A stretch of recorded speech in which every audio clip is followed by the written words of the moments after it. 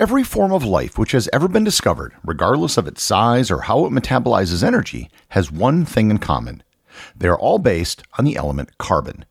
Carbon is the most important building block for life. It holds a unique place on the periodic table, and it can combine with itself and other elements in so many different ways that there is an entire branch of chemistry devoted to it. Learn more about the element carbon, its importance, and future on this episode of Everything Everywhere Daily.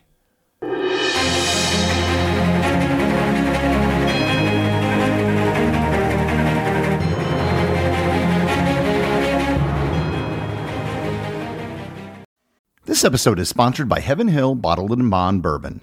I recently had the chance to try Heaven Hill Bottled & Bond, and I can attest to its exceptional aromas with hints of caramel and vanilla intertwining with its oakiness, which provide a well-rounded flavor profile. Taking a sip is akin to experiencing a piece of bourbon history firsthand. Heaven Hill Distillery may be America's most quintessential bourbon distillery. Established in 1935 after the end of Prohibition, the distillery was established by the Shapira family and has remained a family-owned distillery to this day. In 1897, Congress passed the Bottled in Bond Act, which set forth strict rules for any bourbon labeled Bottled in Bond. Heaven Hill Bottled in Bond Bourbon goes beyond the stringent requirements of the law by aging its bourbon for 7 years, not 4. The end result is a gold medal-winning bourbon that truly stands out. Available nationally, look for a bottle at your local store. Heaven Hill Bottled in Bond. Heaven Hill reminds you, think wisely, drink wisely. This episode is sponsored by ButcherBox. Summer is right around the corner, and that means cookouts. No matter what your preferred food is for a cookout or a barbecue, ButcherBox can help you make it the best. If you want to serve up some hamburgers, ButcherBox has grass-fed ground beef to make the perfect smash burger. Want to cook up some steaks? Well, ButcherBox has that too, with some of the best cuts of steak such as New York strip, ribeye, and filet mignon. Do you like grilled chicken? Well, ButcherBox has some of the best pasture-raised chicken that you will find anywhere. And if you really want to wow people at your next cookout, you can try grilling some of their wild-caught salmon on a cedar plank. Sign up at butcherbox.com/daily and get a special deal. ButcherBox is offering my listeners a free-for-a-year offer plus an additional $20 off. You can choose salmon, chicken breasts, or steak tips free in every order for a year. Sign up today at butcherbox.com/daily and use code DAILY to choose your free-for-a-year offer, plus get $20 off your first order.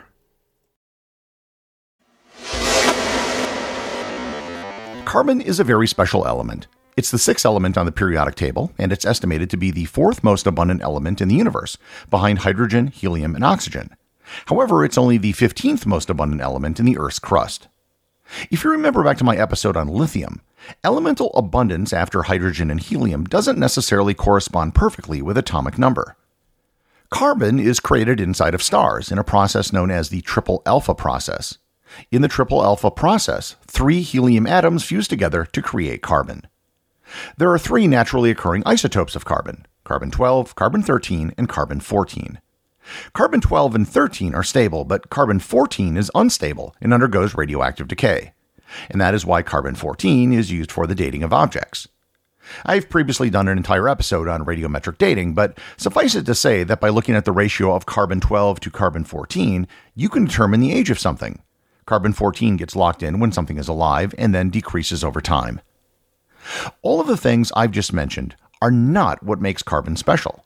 What makes carbon special is its outer electron shell. The outer electron shell for elements in the first row of the periodic table can hold 8 electrons. Carbon has 4 electrons in its outer shell, and this puts carbon in the Goldilocks region of the periodic table.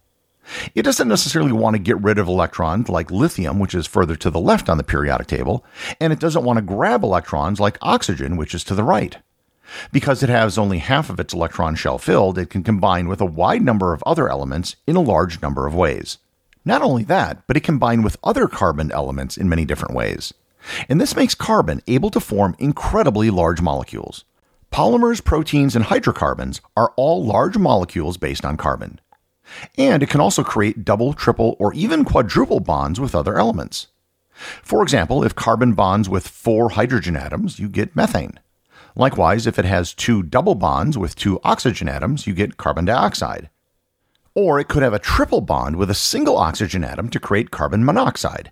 And what makes carbon monoxide so dangerous is that only 3 of the 4 available electrons in the outer shell are filled. That last one wants to bind onto something, and it likes to bind to hemoglobin in blood.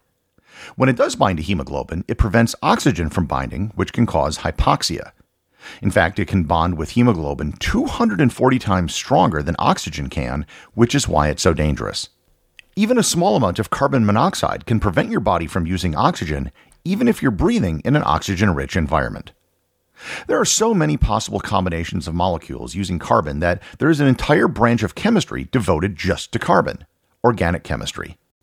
True story, I was once at a grocery store in New Zealand when I came across some table salt that was labeled organic. And all I could think of was, no, it's not. There's no carbon in salt. That's sort of the kind of things I think of.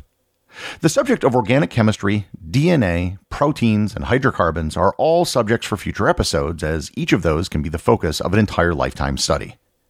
The ability for carbon to create such a wide variety of molecules is why carbon is the basis for life, and why living things are often known as carbon-based life forms. More on that in a bit. Carbon also has the ability to bind with itself. Because it has 4 free electrons, it can do so in a number of different ways. The different forms of carbon are known as allotropes.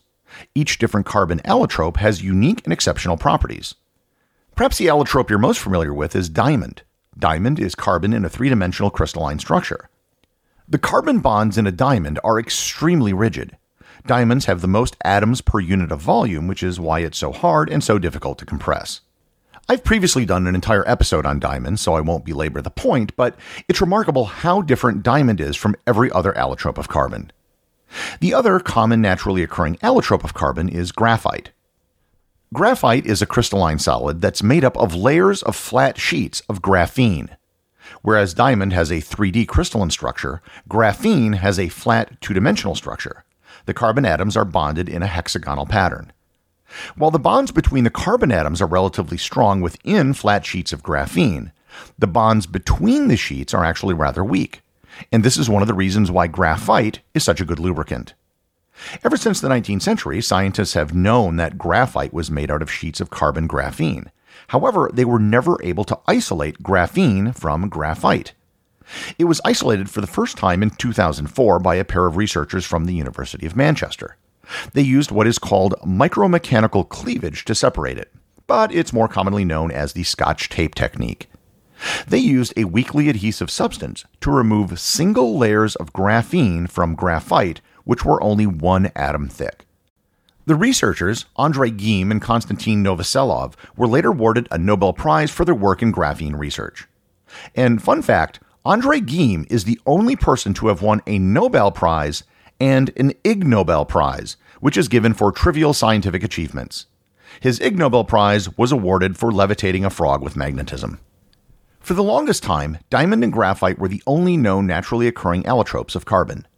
In 1985, a new form of carbon was discovered when carbon was vaporized in a helium environment. The result was carbon molecules with exactly 60 carbon atoms.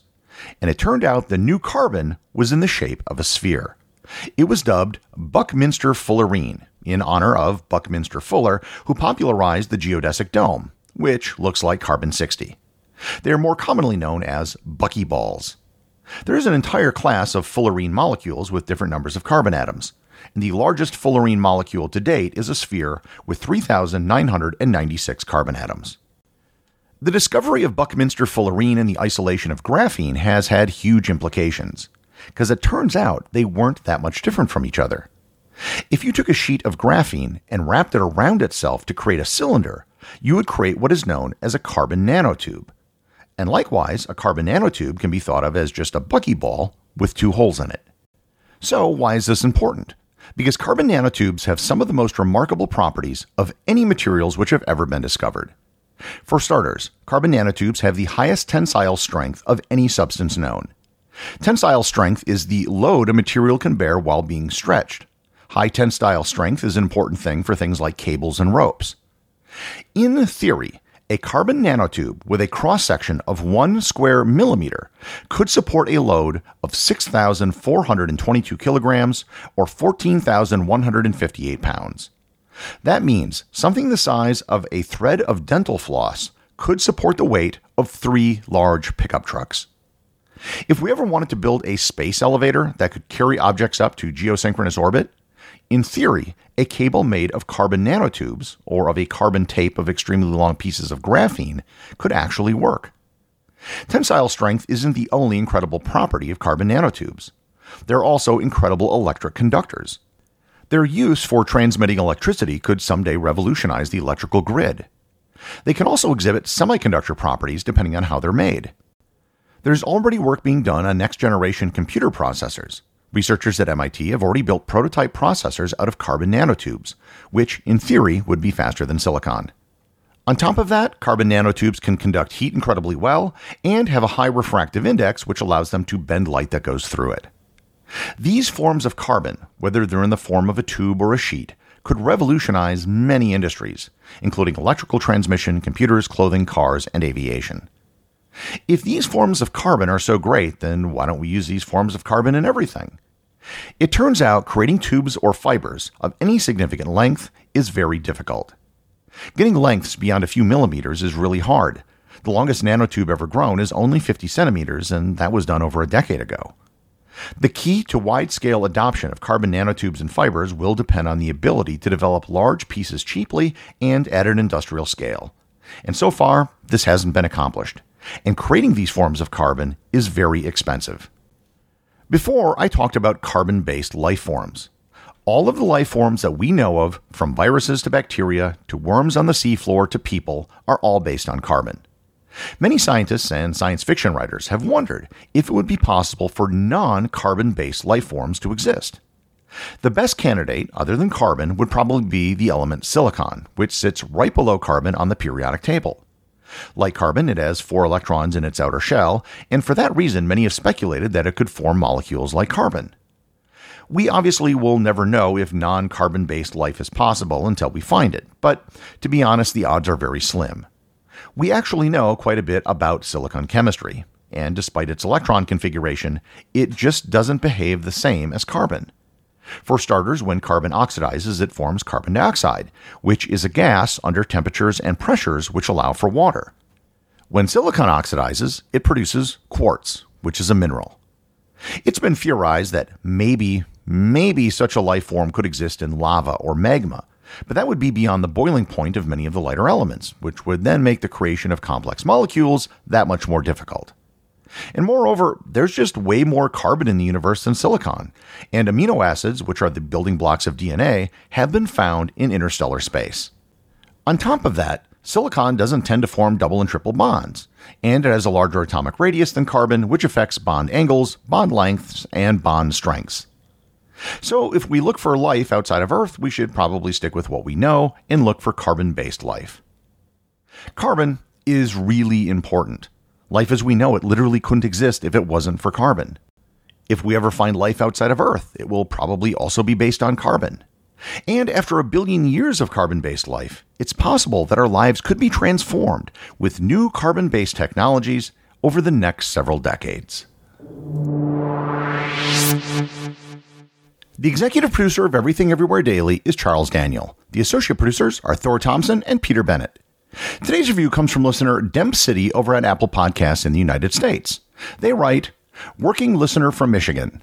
Consuming 10-minute snippets of information while I work truly makes my day more enjoyable and entertaining. The quick yet thoughtful content of each episode keeps me excited for more. Covering the Harlem Globetrotters to Pablo Escobar's hippos, I found very few episodes that don't strike my curiosity. I'm interested in English bulldogs and the Appalachian Trail if you're willing to educate me more. Keep up the great work, and I look forward to many more workdays with you." Thanks, Demp City.